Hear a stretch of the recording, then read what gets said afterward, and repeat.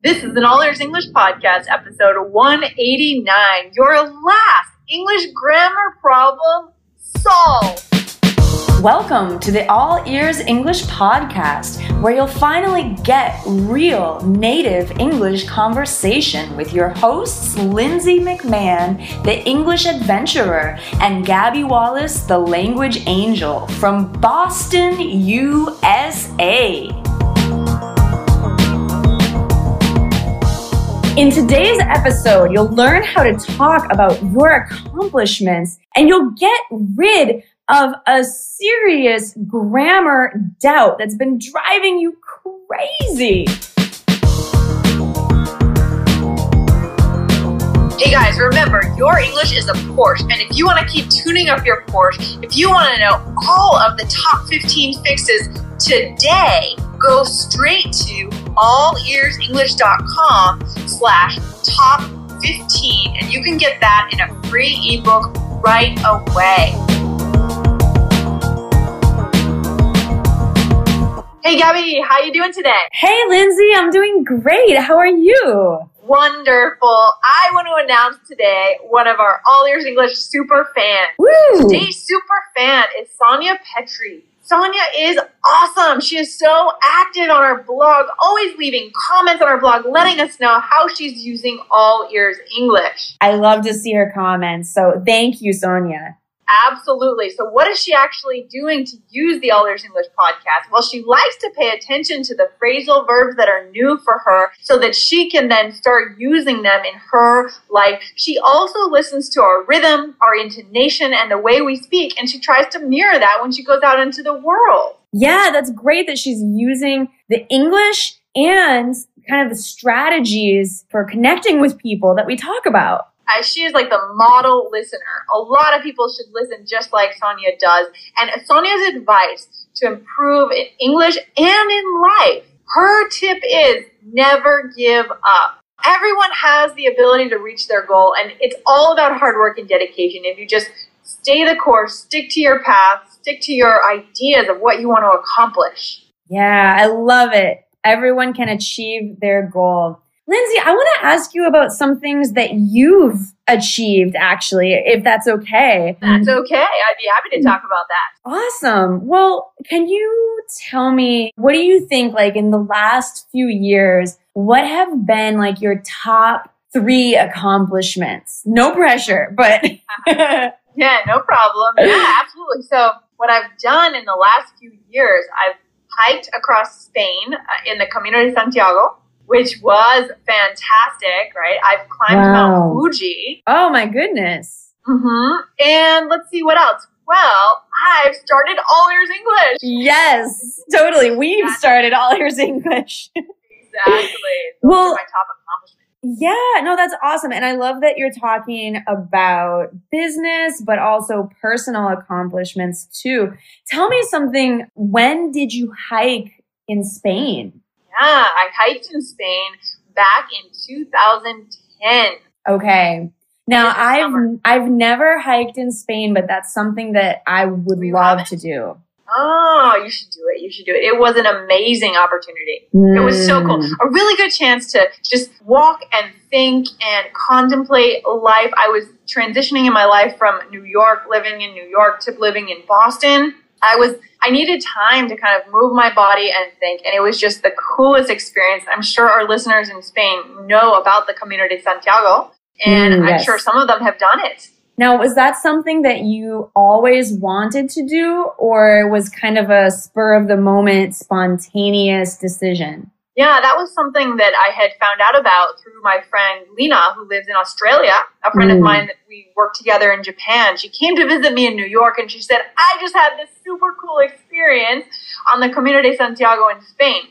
So I thought about it for a year, and I said, I want to do that when I have the opportunity. So, no, I had just learned about it only a year before. Okay, and you have also hiked Mount Fuji. You've done a lot of hiking. I have hiked Mount Fuji. That's I think awesome. hiking really makes you feel great because you're out in nature, you're moving your body. Something about that combination is just amazing for me and my mind. So I hiked Mount Fuji through the night. My friend ended up getting altitude sickness. Oh my gosh. But you know what? We got through it. We got to the top and we got back down, and we have some awesome memories to go by. So I've lived in Japan a couple of times, now my third time, but I've never hiked Mount Fuji, and that's something I would like to do too. Yeah. Well, how about you, Gabby? What are some of the things that you've done in the last couple of years that you're proud of? What are your proudest accomplishments? Sure. Well, one of them, of course, like you said, is that I've helped to start All Ears English. I'm very proud of having done this together. As far as other accomplishments, I've finished a triathlon. So I did earlier this year. Wow, it seems like so long ago. I almost said last year, but this summer I finished a triathlon, the half Ironman. So that was awesome. That was so inspiring for our community here. Thank you. Yeah, I know we got a lot of comments on that, and I loved reading and responding to those comments. So that was great. I really appreciated hearing from everyone. Besides that, another accomplishment, just off the top of my head, I have to say that getting my degree, actually, my master's in education, that was about 5 years ago, but it was a big accomplishment. And I have to say, I really believe in education. And so for me, getting my degree was a big deal. Awesome. So Gabby, why did you decide to get your degree in TESOL? Why did you decide on that? Why didn't you study geography or geology or geometry? Well, I love all of those subjects too. I love learning different topics. But, two reasons. I thought that taking master's level classes would make me a better teacher and make me understand the English language and how to teach it better. And it did. I believe it did. And also, it's just important to have that credential. I think we all know that one reason why we go to a university is to get that degree. So I'm happy that I did graduate and I got my degree. And so I have that credential. And what about your Ironman experience? Yeah. I love talking about this. What did you struggle with the most with the whole experience? What was the hardest part of that entire event? Yeah, for me, the hardest part was just not thinking about how long the whole triathlon is. Even though it's a half triathlon, it's very long. And there's points in the race when your body hurts. And so my body was hurting and I couldn't bear to think, oh my gosh, I have 20 miles to go. It's so far. I just had to think step by step. I had to think, what else can I do besides take one more step? So I think the hardest part was just dealing with the distance and not thinking about it, not concentrating on the distance. Did that mentality work? Did that work when you changed your mentality step by step, put one foot in front of the other? It did. That was the key. That was totally the key to completing that race, is just taking one step at a time. So I love it. I've learned a lot from that experience. Awesome. Yeah. Brilliant. Yeah, it makes a lot of sense. So today we've talked a lot about our accomplishments, our experiences, right, Gabby? Today is one of our top 15 fixes to tune up your Porsche. Yes, your English Porsche. We know that your English is pretty darn good, but what we've noticed is there's some errors, some mistakes, or some challenges that we still struggle with at the advanced level in English. And so what we're doing